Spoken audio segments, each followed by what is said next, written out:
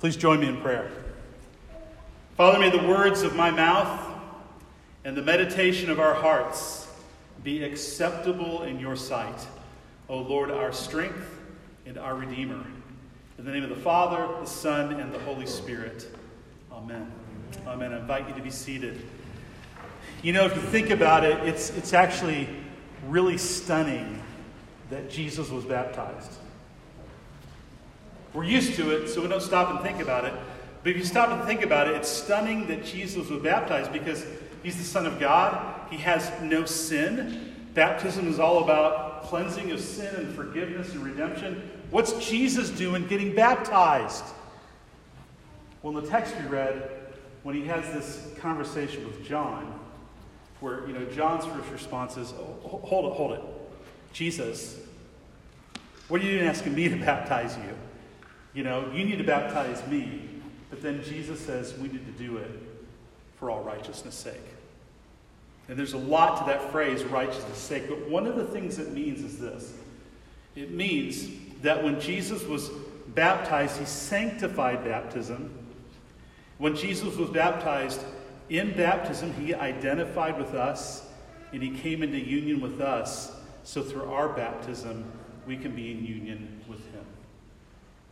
It's part of what that means. That word for righteousness' sake, that phrase, has a lot more meaning. It's a big concept. But at the heart of it is this, that when Jesus was baptized, he was baptized so that through our baptism, we could have union with him. Union. That's what we're going to talk about today.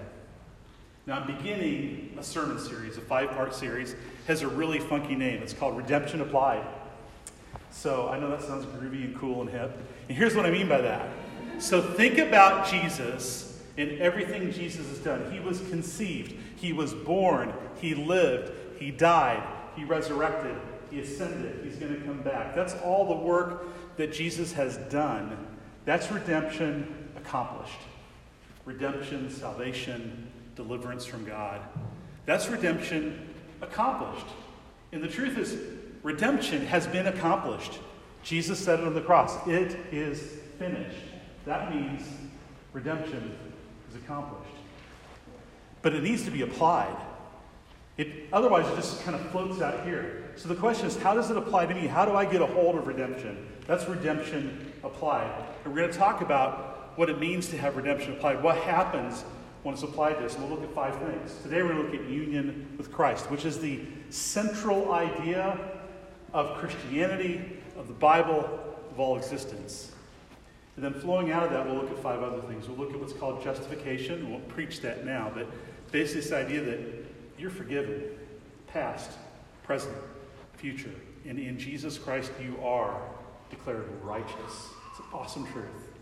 Second thing is we'll look at adoption. The idea that through God's grace, we are given the status of sons and daughters of the Father through union with Jesus. It's another amazing truth. Third thing we'll look at is what's called sanctification. That's Jesus Christ who's in us. We're in him, he's in us because of union, and he's transforming us to make us like him. The life he lived, his perfect life, he wants to transfer that to us and change us so we're like him. That's growing in Christ. That's sanctification. Then lastly is glorification.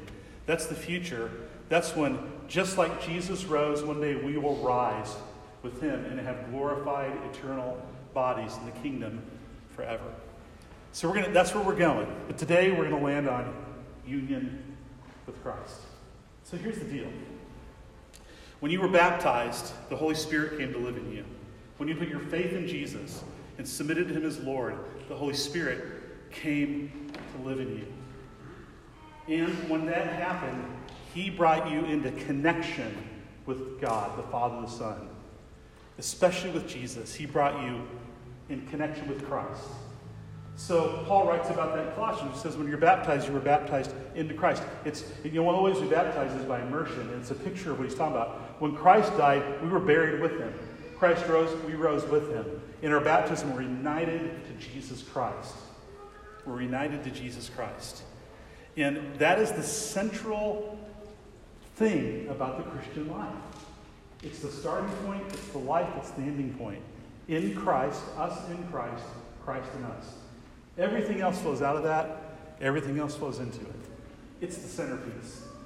You are in Christ, baptized into Christ. So I want to talk about three things that means for you. Three things that means. The first thing it means is this. It means you are participating in God's eternal purpose. We didn't have enough room to put all the verses I want to look at, so I'm going to read you one that's not in the readings for today. But St. Paul writes about this in Ephesians chapter 1, verses 9 and 10. And I'm picking up mid-sentence, so it sounds a little clunky to start, but let me read what he writes. He writes about God making known to us the mystery of his will. Mystery means something that wasn't known before and is now known. That's what he means by mystery. Not a whodunit, something that wasn't known before but is now. The mystery of his will has been revealed to us. I lost my place. According to the purpose which he set forth in Christ, as a plan for the fullness of time, the end of the age, to do this, to unite all things in Christ, things in heaven and things on earth. So God's vision, God's eternal purpose, the thing he has always set out to do, because there's nothing, God doesn't ever start. Whatever God is, he always is. This has always been his heart. That one day, everything he made, both seen and unseen, would be fully united with him by being united with Christ. Christ would be the head, and everything else would be united with him. And the Spirit would infuse everything God made so to be full of his presence and brought into union with him. And at the center of that purpose is us. Us. It says in chapter 1 that the church is the fullness of Christ that fills all and is in all. He's the head, we're the body. So much there. I can't dwell on this very long. But I just want to say this. There's this cosmic purpose. But when you were baptized into Christ, you intersected with that purpose and you were brought into it. You participate in God's eternal purpose to unite all things in Christ. And it starts in you by you being united to Christ. That's the first thing. Second thing is this. Union with Christ means everything that Christ is and everything he's done is ours. Everything Christ is and everything he's done is ours. There's a saying in the ancient church that says, whatever is not assumed is not redeemed. Whatever is not assumed is not redeemed. Here's what that means. In his life, Jesus assumed every aspect of what it means to be a human being, except for sin, because he was not a sinner. He couldn't be our redeemer if he was. So that means every part of our life, every aspect of who we are, has been redeemed by Jesus Christ. And so when we are baptized into Christ, when we put our faith in Jesus, and we're united with him by the Holy Spirit, everything that Jesus has and has done becomes ours. That's what the meaning of those other four things are. We're declared righteous because Jesus is righteous. We're adopted as sons and daughters because Jesus is son. We're transformed into Christ's likeness because Christ is transformed and holy. And we'll rise from the dead because Jesus will rise from the dead. What is his is ours, and we have it now. We don't have the full experience of it yet, but we have the guarantee of it now. It's ours now in Jesus Christ. That's a high status. That's a high thing. See, the Christian life isn't kind of doing good things and hoping someday I might make it to heaven.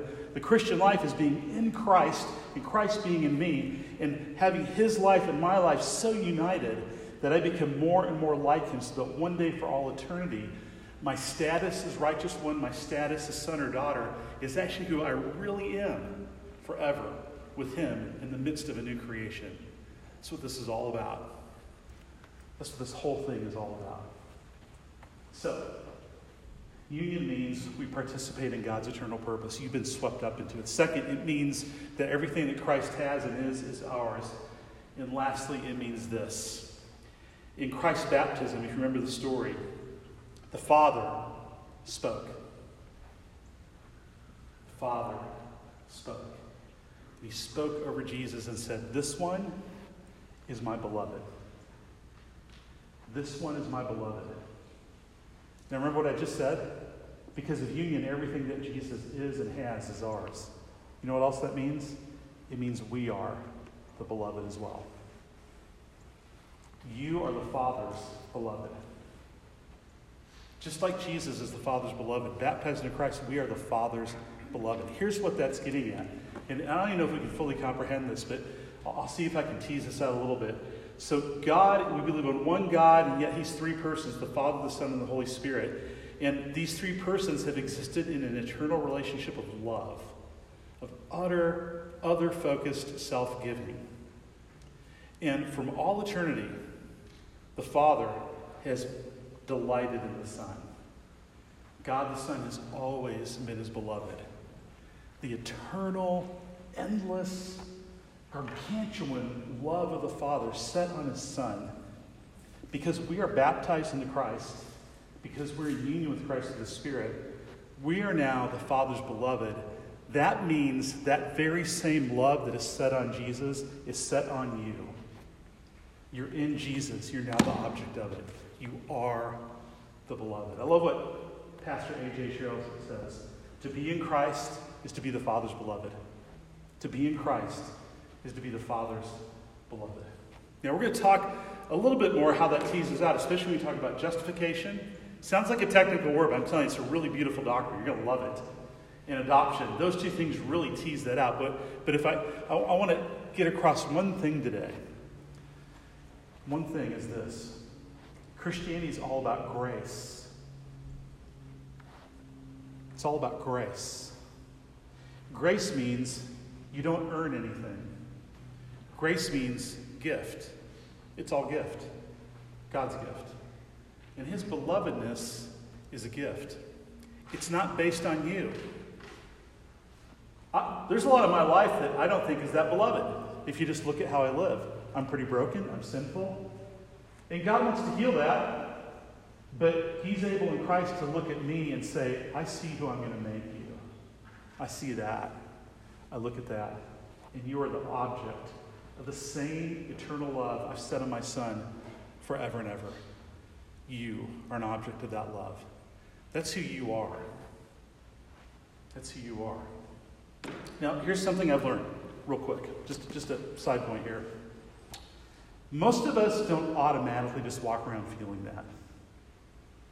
Part of the reason is, in the world, most people don't treat you that way. You kind of have to earn your way. You have to produce. You have to make stuff happen. Right?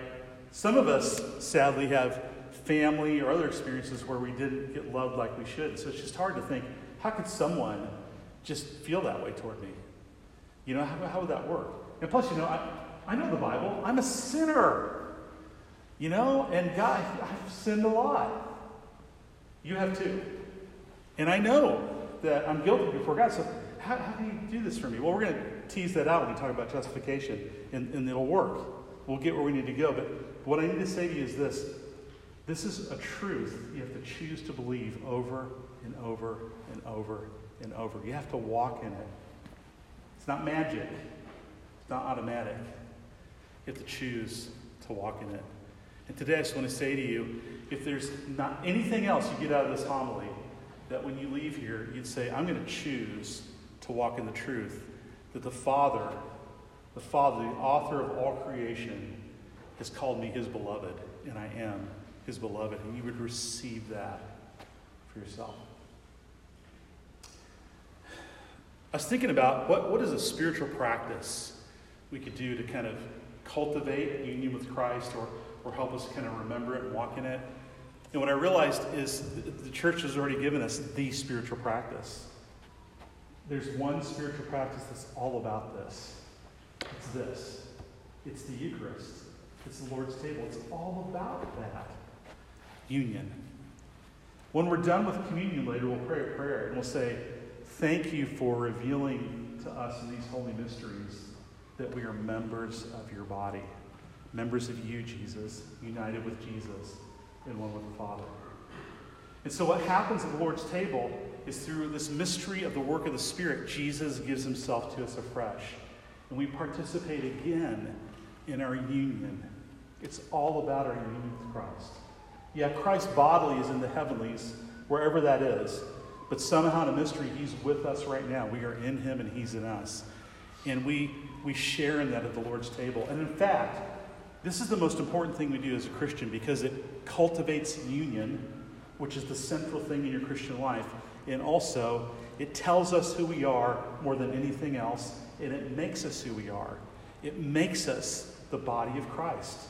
He's the head, we're the body in him through his life shared with us. Eucharist. So today, when you come to the table, I would encourage you to come remembering your union. And remember that when that wafer comes in your hand, you either dip or sip the wine, that you're participating in God's eternal purpose. That when you receive the bread and dip or sip the wine, that you are claiming again that all that Jesus has and is yours.